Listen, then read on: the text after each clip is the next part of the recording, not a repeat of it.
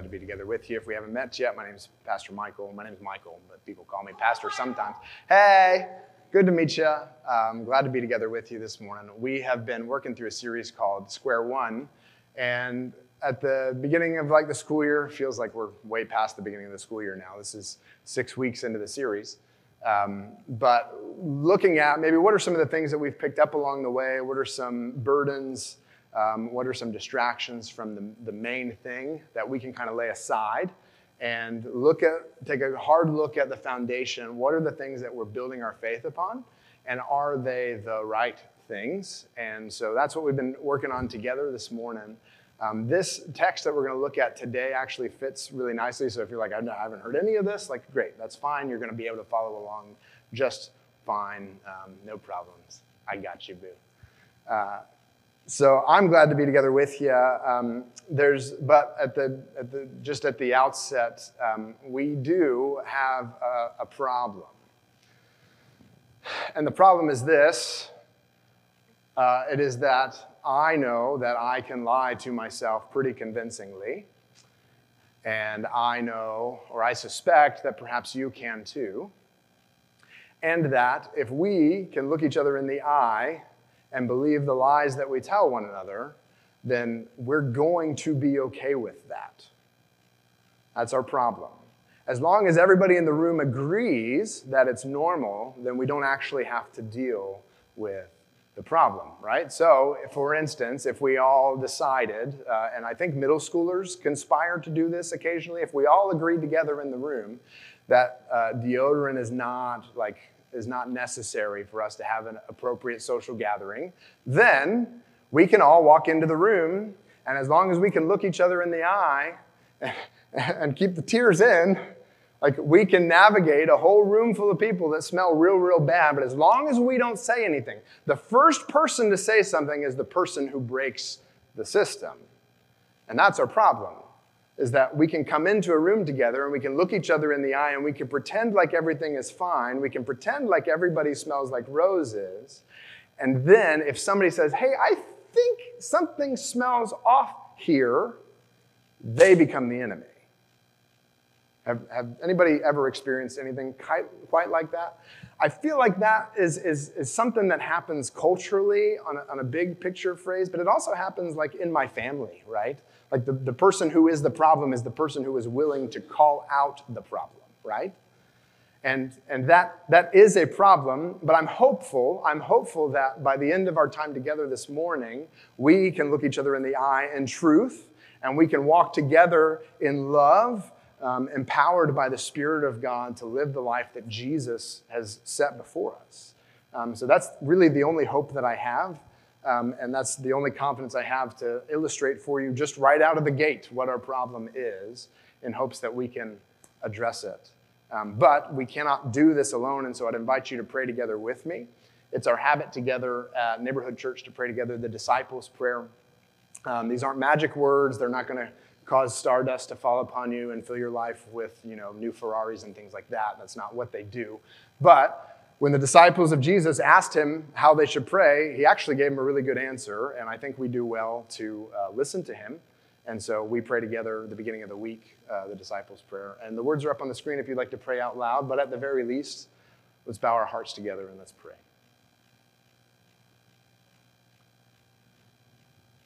Our Father in heaven, hallowed be your name. Your kingdom come, your will be done, on earth as it is in heaven. Give us this day our daily bread, and forgive us our debts, as we also have forgiven our debtors. And lead us not into temptation, but deliver us from evil. For yours is the kingdom, and the power, and the glory forever. Would you turn with me or navigate with me to Ephesians chapter 4? There are these really nifty blue Bibles tucked under the chair in front of you. If you'd like to use one of those, it's on page 1218, 1218, 1218 in the blue Bibles. And if you're not using a blue Bible, I don't know what page it's on. But you can navigate to Ephesians chapter 4. And we're going to begin this morning looking at the Word of God in chapter 4, verse 1. And I'm going to read a pretty large chunk of Scripture because it's in order to get the feel for some of the themes that kind of throw up in it. We gotta see the overarching point. So I'm going to read a large section. We're going to go back and we'll kind of simplify it, and then we'll dig in before we move on. Okay? So Ephesians chapter 1. I'm going to read verses 1 through 16.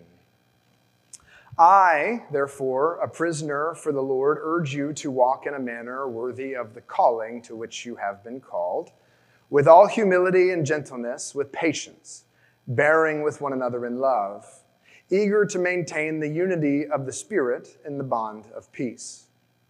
There is one body and one Spirit, just as you were called to one hope that belongs to your call, one Lord, one faith, one baptism, one God and Father of all, who is over all and through all and in all. But grace was given to each one of us according to the measure of Christ's gift.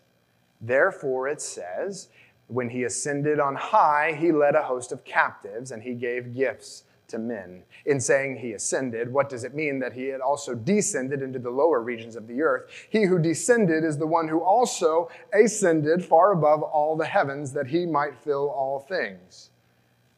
And he gave the apostles, the prophets, the evangelists, the shepherds, and teachers to equip the saints for the work of ministry, for building up the body of Christ, until we all attain to the unity of faith and of the knowledge of the Son of God, to mature manhood, to the measure of the stature of the fullness of Christ, so that we may no longer be children, tossed to and fro by the waves and carried about by every wind of doctrine, by human cunning, by craftiness in deceitful schemes. Rather, speaking the truth in love, we are to grow up in every way into him who is the head, into Christ, from whom the whole body, joined and held together by every joint with which it is equipped, when each part is working properly, makes the body grow so that it builds itself up in love. So that's a lot, and God blesses the reading of his word, so consider yourself blessed. We've read it together, and I put it up on the screen here for you. It's just a big chunk of text.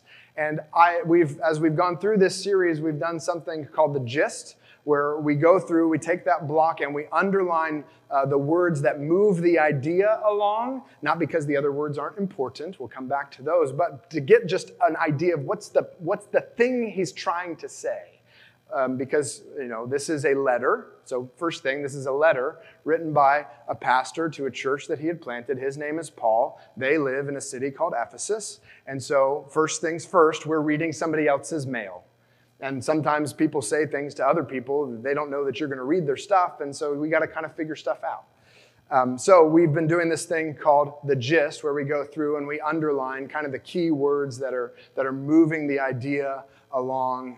I've called it the gist, formerly known as the irreducible minimum.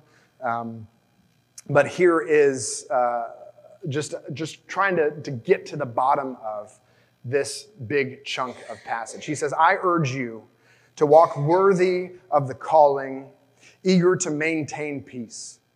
There is one body and one Spirit. Grace was given to each of us. Christ gave gifts to equip the saints for building up the body of Christ until we attain the measure of the fullness of Christ, so that we may no longer be tossed to and fro by every wind of human schemes. Rather, we are to grow into Christ, who makes the body grow so that it builds itself up in love. So, even as we kind of try to get to the gist of the argument, the thrust of the sentence he's trying to say, even that is kind of wordy, isn't it? Like, that's still a really long sentence, and it's kind of difficult to see any clarity in that. Just one of the things that's frustrating to me about this letter is that Paul spent a lot of time with the church in Ephesus, and he spent a lot of time teaching them things. And so as he's writing to this church, he doesn't feel the need to reteach everything that he's already taught them. He just is like, hey, remember this? And then he just keeps on going. And I'm like, I don't remember this. I wasn't there. Can you please go back and revisit the thing that we were talking about? And here he just lays out this massive landmine that apparently he spent a significant amount of time explaining, because he can just kind of reference, he who descended is now ascended. And now all that means that he's coming and he's giving all these gifts to the church, and the church builds the body up. And like, hold on a second. I need to go back. Like, what is it that you're talking about there? I thought we were talking about things that I could do. You see that? Things that I could do. He says, therefore I, a prisoner for the Lord. So he's writing actually from a prison cell. He says, I urge you to walk in a manner worthy of the calling. Walk in a manner. Like I thought what we were getting ready to do was to get to see some things that we could actually do. I want to walk. How do I walk in a manner worthy of the calling? Walk in a manner worthy of the calling, with humility and gentleness, patience, bearing with one another in love, and eager to maintain unity in the spirit of the bond of peace. And then in verse 4, he says, there is one body and one spirit. So it seems like he kind of throws a word out there, maintain the unity in the bond of peace. And he's like, oh, wait a second, I'm going to have to remind you about unity. And so the rest of the thing is about, what do I mean when I say unity? Cool. Well, I guess that's kind of helpful, but he's actually not going to get back until like walking, things that we can do, until verse 17. So hang on, we'll put a pin in that. We'll come back to walking and some things that we can actually do. There's something that we need to grasp here and understand. He's got unity and he's got peace in view here, and the picture in his mind is one of adoption, remember? As he's going through and as he's explaining this letter, he's saying God had a relationship. He had a marriage relationship with this nation of Israel. And then there were all these people that were outside of that marriage relationship that didn't have any buy-in. They didn't have any stakes in the promises. And what God has done in Christ is to brought those who were outside to be inside. He's taken those who were not a part of the family to be part of the family. And I don't know if you've ever thought about the mechanics of adoption, but I feel like it probably is going to take some time for people that from outside of the family come into the family and have to learn how the family actually operates, right? Like the legal sense of adoption is actually relatively simple if you've got the money to grease the right palms and make it happen, right? So the legal sense of like Jesus makes us all one family, like that, Jesus can do that. That's pretty easy. We've got the legal adoption, the paperwork's finalized, but then I got to show up at the house, and then I got to learn how to walk, and I got to learn how to talk, and I got to learn what table manners are, and how do we communicate. Are we a yelling kind of family, or are we not a yelling kind of family? Are we a yelling kind of family who's trying not to be a yelling kind of family? How do we work all of that stuff out? But he starts off with the point of like, hey, we are on the same team. There is one body and one spirit. We're not divided. There are no second-class citizens. We're all on the same team. We all pull our weight. Just as you were called to the one hope that belongs to your call, we all have the same hope that everything that's broken in the world, God promises He's going to fix it. And I don't quite know how, but that's the hope that I cling on to. There is one Lord, Jesus, one faith, the way, Christianity, one baptism, one God and Father of all, who is over all and through all and in all. There's just one thing. There's one thing now. This is the thing that we're dealing with. I'm not talking about where you came from. I'm not talking about who you were born into. I'm talking about where we are now, and there is one. There is one. There is one. There is. Okay. One. So how many things are we talking about? Well, I can't put two ones up. That is confusing. One thing. But grace was given to each one of us according to the measure of Christ's gift. So even within the unity, there's something that Jesus does which is absolutely astonishing. He takes a bunch of people that, for all intents and purposes, should not get along, and he puts them together in the same box. Says, hey, we're all going to be one thing now. It's like, cool. Also, let me give you a gift. I want to give you a gift that's going to make the box better. You're going to build each other up with these gifts. But what the gifts are going to do are they're going to take the things that were already weird about you and make them even more weird. I'm going to take a diverse group of people, put them into one body, and then I'm going to give them gifts that make them even more diverse than they were when they started. Not talking just about personality style, because we all like inherently come into faith with those things, but then Jesus gives us a gift, and that gift increases spiritual diversity, which I don't know that I can say much more about that, except that it's really frustrating. Because not only do we have personality types that we're trying to figure out, how do we communicate to one another? You talk very directly while I have to talk around the bush for 3 days before we can actually get to the point. And that's frustrating by itself, but then you add a spiritual component to it where you're gifted as a teacher, and so you're direct, and these are the points, and you better get on board. And I'm like, yeah, but I really just want to feel like we're all on the same team, and can't we just talk about this for a long time? It's like, no, we can't talk about this for a long time. We got something to do. But I don't feel like we should be doing it yet. Yes, we should be doing it. It's right there. Can't you see it? And have you ever had those kinds of business meetings? Yeah. But grace, this is his grace to us. Sometimes his gifts don't feel like gifts. But this is his grace to us, given to each one of us according to the measure of Christ's gift. Now, he makes this whole point that he ascended and he descended, saying that if he descended into death, and this is something I had never thought of, because I sang this song for ever. Do you know this song? You came from heaven to earth to show. Do you know the motions? From the earth to the cross, my debt to pay. From the cross to the grave, from the grave to the sky. Lord, I lift your name on high. Yeah. I've sung that song a million times, and it never occurred to me until I was working on it this week that, if he descended from heaven, that he had to go back there. I don't know why it never occurred to me. I guess I'm just so fixated on the cross and on his resurrection that it never occurred to me that if he didn't go back to heaven, then there was something that was missing. If he descended, then he also ascended to prove that the ascension was worth the thing that he came to do, which is a rabbit trail inside a rabbit trail, but I thought was interesting.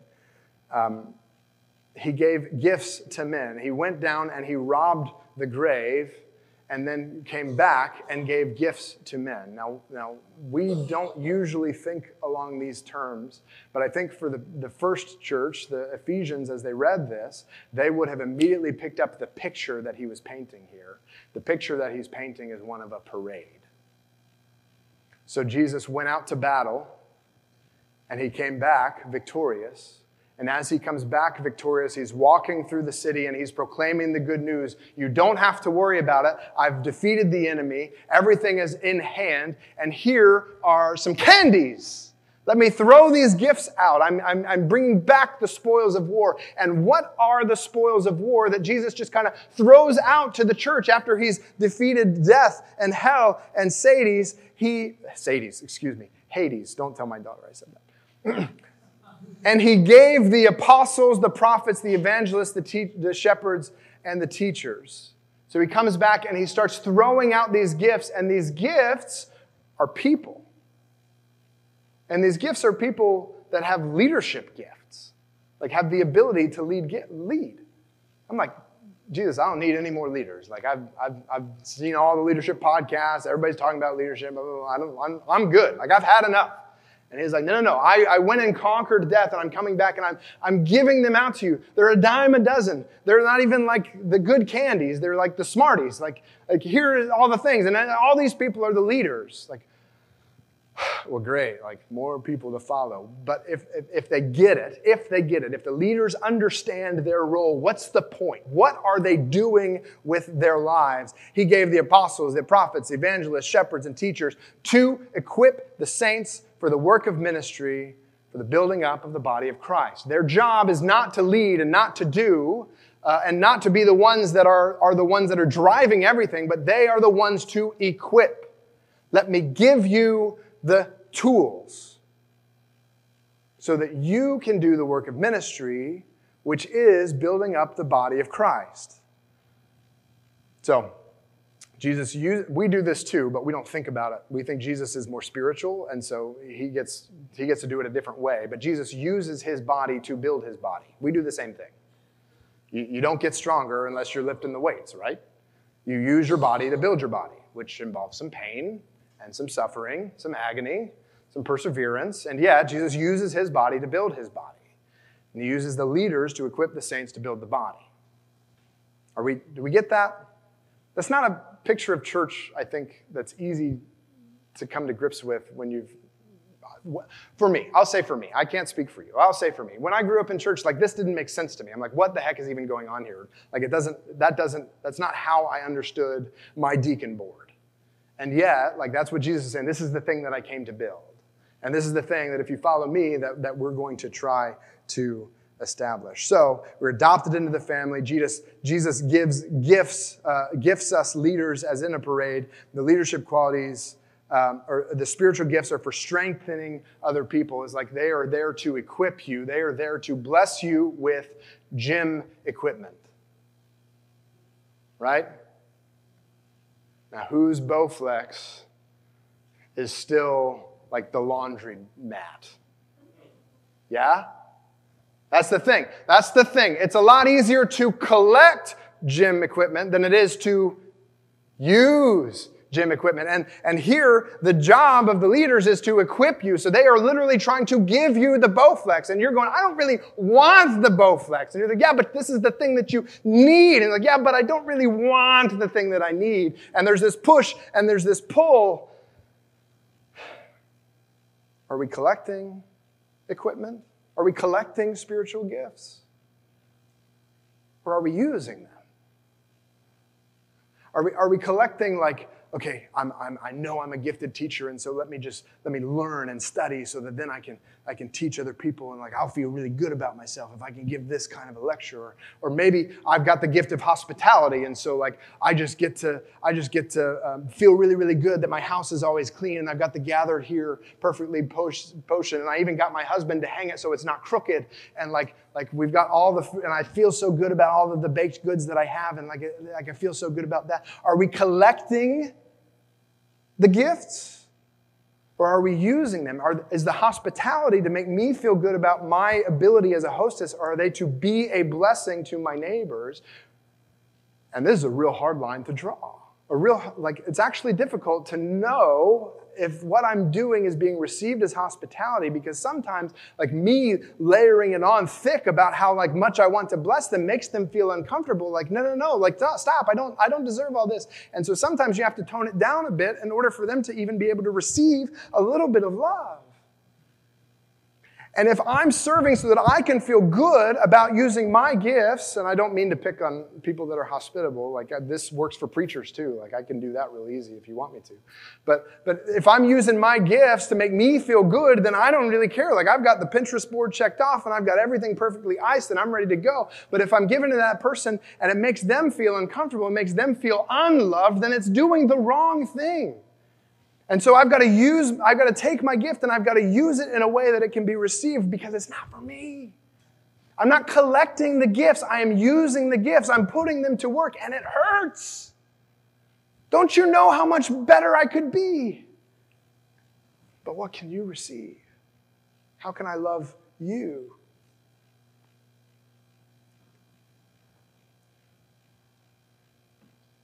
Are we collecting the equipment or are we using it?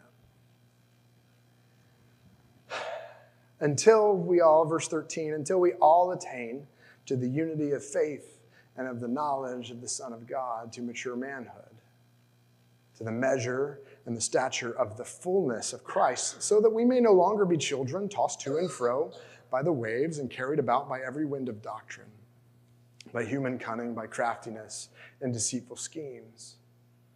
Rather, speaking the truth in love, we are to grow up in every way into Him who is the head, into Christ, and from whom the whole body, joined and held together by every joint with which it is equipped, when each part is working properly, makes the body grow so that it builds itself up in love.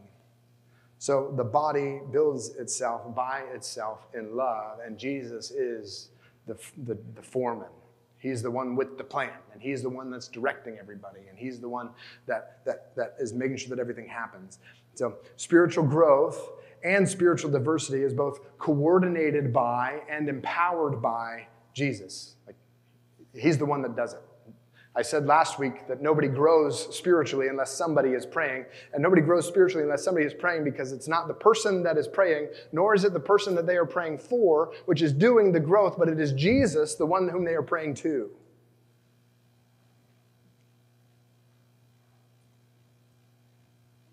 We might start off as babes. And if we're new to the faith, if all of this is just kind of brand new and we're just kind of spinning and swimming, like that's okay. Like we need to acknowledge where, like we all have to start somewhere. But we also acknowledge that there's a building towards maturity.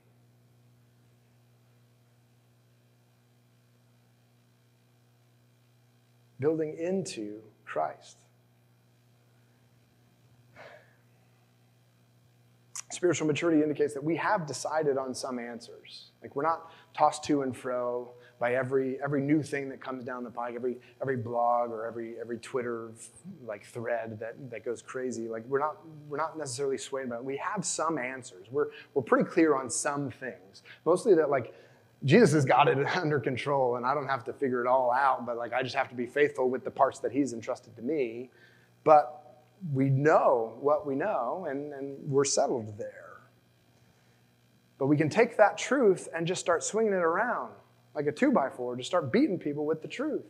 Like, no, this was not made for tearing down. This was made to build one another up. Like, put the thing in the right place. Speak the truth in love. Not so that I feel good about knowing it all, but so that you can have true life by building your life on what is true.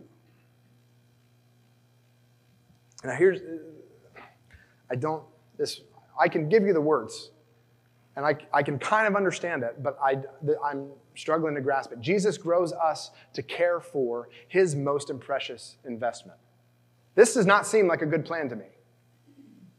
I'm like, okay, Jesus, like you're all-powerful, master of the universe, creator of all things, like the spoken word of God. Like clearly you can do the work. But he's saying here, I want to partner with you. Jesus grows us to care for his most precious investment. His most precious investment is the church, all of us together. Everybody who's trusting Jesus is the one that he came and he died for. And I'm going to make the case next week that he really cares for this investment, the church, that it is his most precious investment. But that's not what I'm going to do this morning. I'm just telling you that he grows us to care for his most precious investment, that we are equipped to build one another up. And if you are part of Christ's body, Christ uses his body to build his body.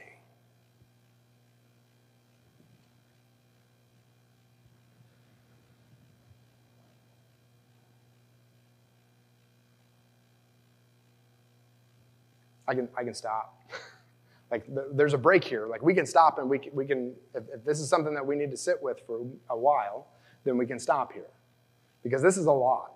And I think it changes how we approach our gatherings on Sundays and how it approaches how we gather throughout the week and what we say to one another around the table. Jesus grows us to care for his most precious investment. And it doesn't make sense to me. But he's chosen to use us in spite of ourselves. So, I give him glory.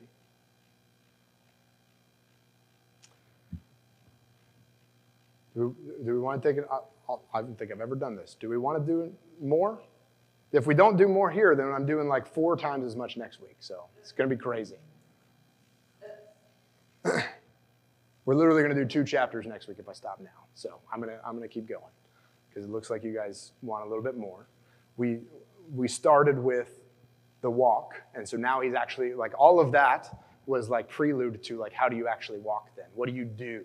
Which is great because I'm like an action guy. Like I want to get something done, right? So if you're an action person, here we are, verses 17 through 24. Now, this I say and testify in the Lord that you must no longer walk as the Gentiles do in the futility of their minds. They are darkened in their understanding, alienated from the life of God because of the ignorance that is in them due to their hardness of heart.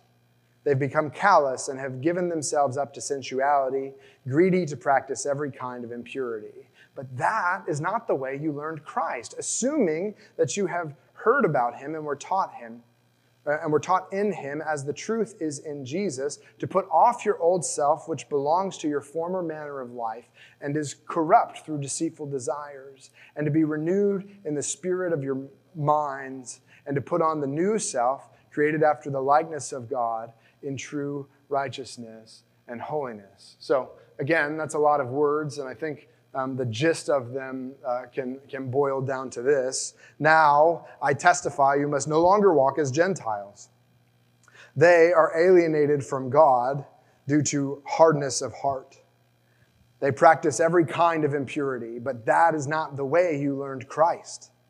You were taught to put off your old self and be renewed in the Spirit. Put on the new self, created after the likeness of God. So, this is our walk. This is our doing. This is the thing that we get to practice.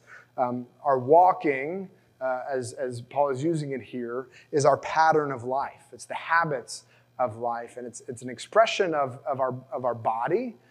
There are things that kind of get embedded in our body that are natural for us. For instance, I super struggle to wake up in the morning. And it's not because I don't want to. It's kind of like I don't want to. But it's not because I don't want to, but because I have trained my body in the habit of laying in bed after the alarm goes off, right? And it's hard to wrestle with a habit that you formed before you were even conscious, right? So it's something that I have constantly struggled with. But these habits, these walks, are an expression of things that get stored in our body. So he's saying, so now you have to walk in a different way. What we know shapes what we do. What we know shapes what we do. So here he's actually given us an extended lesson on this. I haven't drawn attention to it yet, but I'm drawing attention to it here. Everything else that we've covered, Ephesians chapters 1, 2, 3, and this first part of 4 is all things you need to know. You need to have a grasp of these spiritual concepts before I ever ask you to do anything. So, if you're somebody who is skeptical of faith and you haven't surrendered your life to Jesus, don't worry about this do stuff. That's not talking about you. What I want you to focus in on is who Jesus is and what is your relationship to Him. Are you trusting Him? And if you make that choice, then we can have a conversation about what you do. But up until that point, I got nothing for you. Not you're on your own. I'll walk with you through it, but if you're not following Jesus, then my instructions for how to follow Jesus are not particularly helpful, right? So, if we know that we follow Jesus, what we know shapes what we do. We're not going to walk the way that we used to walk. Jesus redeems our natural desires and our habits. So we all kind of have these natural things that are innate in us, and Jesus redeems our natural habits and our patterns. They're not an indication of who He means for us to be. Who you were before you came to Christ is not an indication of who Jesus means for you to be after He has redeemed you. Jesus is going to change your life. There are things He's going to say, stop doing that. And He's going to say, you need to do this instead. And that's hard. I feel like it's hard for me to even suggest, who do you think you are? Well, I'm just telling you what the text says. I'm just telling you what it says, okay? So you can take it up with Christ. But this is so interesting to me, and I hadn't noticed this yet. But that is not the way you learned Christ in verse 20, assuming that you have heard about Him and were taught in Him as the truth is in Jesus. Now, this is something that somebody else pointed out to me. This is the only place in this letter where Jesus' name appears by itself. Every other time that Paul is talking about Jesus to the Ephesians, he says Christ Jesus or Jesus Christ or the Spirit of Christ. Or there's some kind of modifier, some kind of title. But here he just uses Jesus' personal name. That is not the way you learned Christ. Not the way you learned Christ. Not the way you learned about Christ. Not the way that you learned the facts about Christ, but the way that you learned Christ. How do you learn a person?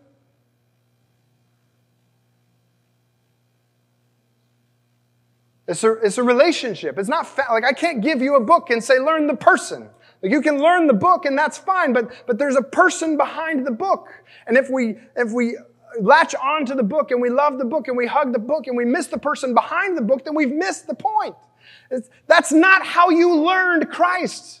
We embrace Him. We walk with Him. And if we haven't met Him yet, that's the thing that we're here to do. That's not the way that you learned Christ. And it's funny, I don't know, within a marriage, I don't know which of us changed, but we're not the same persons that we were when we started the relationship.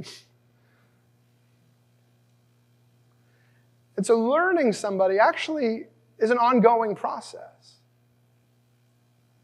And that's the invitation. And what is fascinating to me, Paul started this church. He's writing to them as his pastor. He says, that's not the way you learn Christ, assuming that you've heard about him. He doesn't even assume that everybody in the congregation that he started is actually walking with Jesus. And so we might come to a morning like this and be like, yeah, Mike, I get it. Yeah. But the heart of the pastor here is, I'm not assuming that you know this. I have to ask the question, because if I don't ask this question, I have failed you. I don't care if anybody ever comes to Neighborhood Church. I don't care if this whole building burns down. If we come and we build something special and people don't come to Jesus, then we failed miserably. And if we get our attention focused on anything other than inviting our neighbors to meet and follow Him, then we have missed. All of the activities and all of the prayers are towards Him. That's not the way that you learn Christ, assuming that you heard about Him and were taught in Him, just as the truth is in Jesus, to put off your old self. So that's not the way you learned Jesus, so get undressed. Take your clothes off. Well, that's uncomfortable.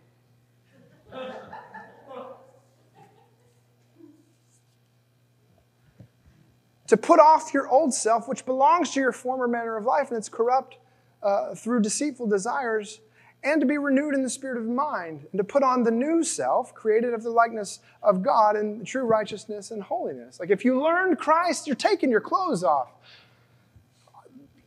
It's there, right?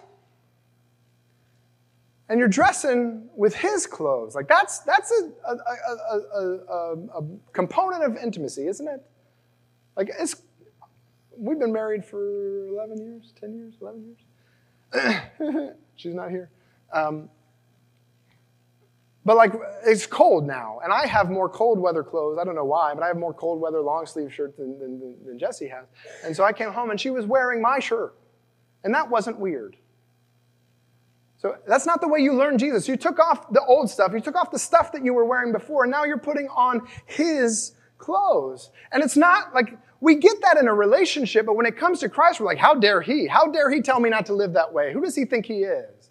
Well, He thinks He's the Lord and Creator of all the universe and that He loves you. He loves you to death. He redeems our natural desires and habits. It's not an indication of who He means for us to be. And Jesus grows us. He grows us in this to care for His most precious investment. Therefore, verse 25. We'll wrap this up. Therefore, having put away falsehood, let each of you speak the truth with his neighbor. For we are members of one another. Be angry and do not sin. Do not let the sun go down in your anger and give no opportunity to the devil. Let the thief no longer steal, but rather let him labor, doing honest work with his own hands, so that he may have something to share with anyone in need. Let no corrupting talk come out of your mouths, but only such as is good for building up, as fits the occasion, that it may give grace to those who hear. And do not grieve the Holy Spirit of God, by whom you were sealed for the day of redemption. Let all bitterness and wrath and anger and clamor and slander be put away from you, along with all malice. Be kind to one another, tender-hearted, forgiving one another, as God in Christ forgave you. So how are we then to walk? If we get to the gist, therefore speak the truth. Be angry and do not sin. Give no opportunity to the devil. No longer steal, but labor that he may share. Let no corrupting talk come out, but only building up. And do not grieve the Holy Spirit of God. Be kind, forgiving one another, as God in Christ forgave you. I just like to draw your attention back into the passage, because there's something here that I think that I needed to hear in our modern era. Did you notice how much speech is involved in the instructions here? How much talking it is that's going on? He mentions it in verse 29. He mentions it in verse 25. He mentions it in verse 24. He mentions it in verse 21, all the way back in 15. And then he goes on and he says it again in verse 31 and in verse 32. Like he's really, really concerned about the way that we talk to one another. And I have spent a lot of time in circles where people will say things like, don't grieve the Holy Spirit. And they're talking about some kind of a sin thing. And he's saying the way that you grieve the Holy Spirit is you're condescending to the one that God loves. how we speak to one another is an indication of where our heart is with Christ. Whether we're speaking with our lips or our fingertips.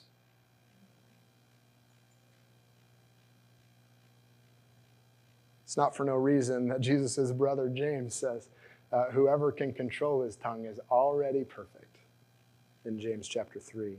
But it's a challenge to us. Like go back. Like this is not like I can tell you what to do with your life, but this would be better if you just spend some time like meditating on these passages and like praying through, and like as Jesus brings up that one situation, you're like, oh yeah, I know that. Oh man. But it's about like there's so much of an emphasis on our speech and how we talk to one another. And are we building one another up? Are we the body of Christ building the body of Christ? Or are we tearing one another down? But it's really clear, too, that we are replacing death. We're getting undressed. We're taking death off and putting on life. It's really clear in verse 28 because he does this digression about thieving, which makes me think that there was a problem in their church of people stealing stuff. He says, hey, let the thief no longer steal. Cool, got it. Thou shalt not steal. I heard that one somewhere before. Let the thief no longer steal, but let him labor so that let him labor doing honest work with his hands so that he may have something to share with anyone in need. So he's saying, I don't just want you to stop doing bad stuff. I also want you to put on life. I don't want you to just stop stealing and go to work. Go get a job, you lazy bum. But what I want you to do is stop stealing and live generously. Take what you earn and share it with anybody who is in need. And it's the same thing with our mouth. Like that principle of putting off death and putting on life isn't just don't say the thing that you're kind of muttering under your breath, but let your words be filled with life and speak life to one another, encourage one another, build one another up. It matters. Be kind to one another, tenderhearted, forgiving one another as God in Christ forgave you. But we have a problem. If we don't say it to one another, if we all agree not to mention the odor, then we can just walk around the room and it's fine.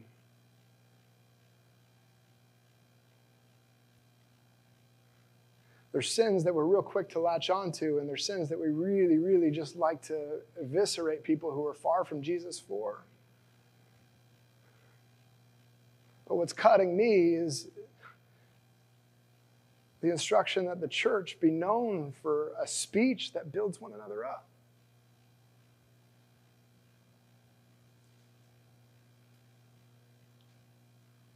We can't cover for one another anymore.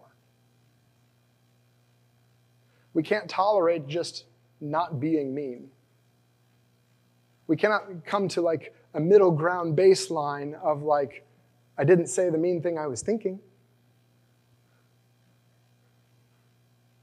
But Jesus wants to build a church that is walking in life and that is speaking life to one another, that is speaking the truth in love and holding one another accountable for the ways that we used to live, but the ways that we're going now, we are walking into life. We are citizens of a kingdom that is coming, that everything that is broken will be undone, be fixed and restored and be greater than it was in the garden. So what are we dressing ourselves in?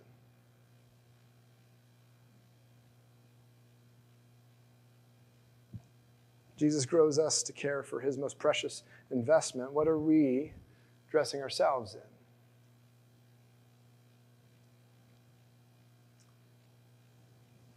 Christ have mercy.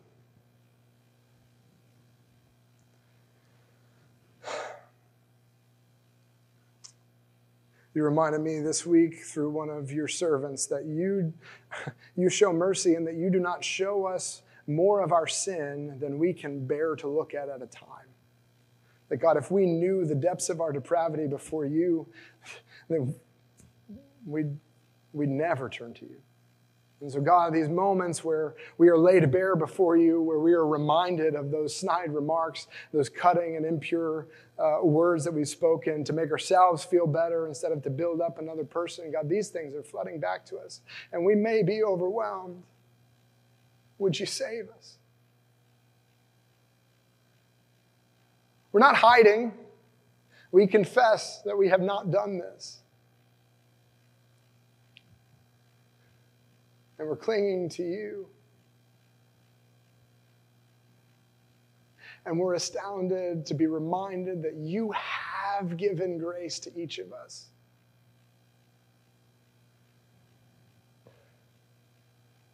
So, Lord, would you help us to walk in that? Lord, whatever we need to deal with between us and you, that God, you would help us to face that, to reconcile it, to let what is dead to die and to walk now in life, not only with you, but with our neighbors and with the spiritual family that you've put us in. It's clear to us that we can't do it by ourselves. It's clear to us that no amount of willpower is going to help us to be able to do the thing that you have pictured for us here. And so, Holy Spirit, would you lead us on? Would you convict us? Would you correct us? Jesus, would you cover us with your mercy? And Lord, would you teach us to forgive as you forgive? Lead us not into temptation. Deliver us from evil. Because it's your kingdom that you're building. And it's your name that's going to be praised above all else. And you're the one that every knee will bow to. So, Lord Jesus, this morning we humble ourselves early.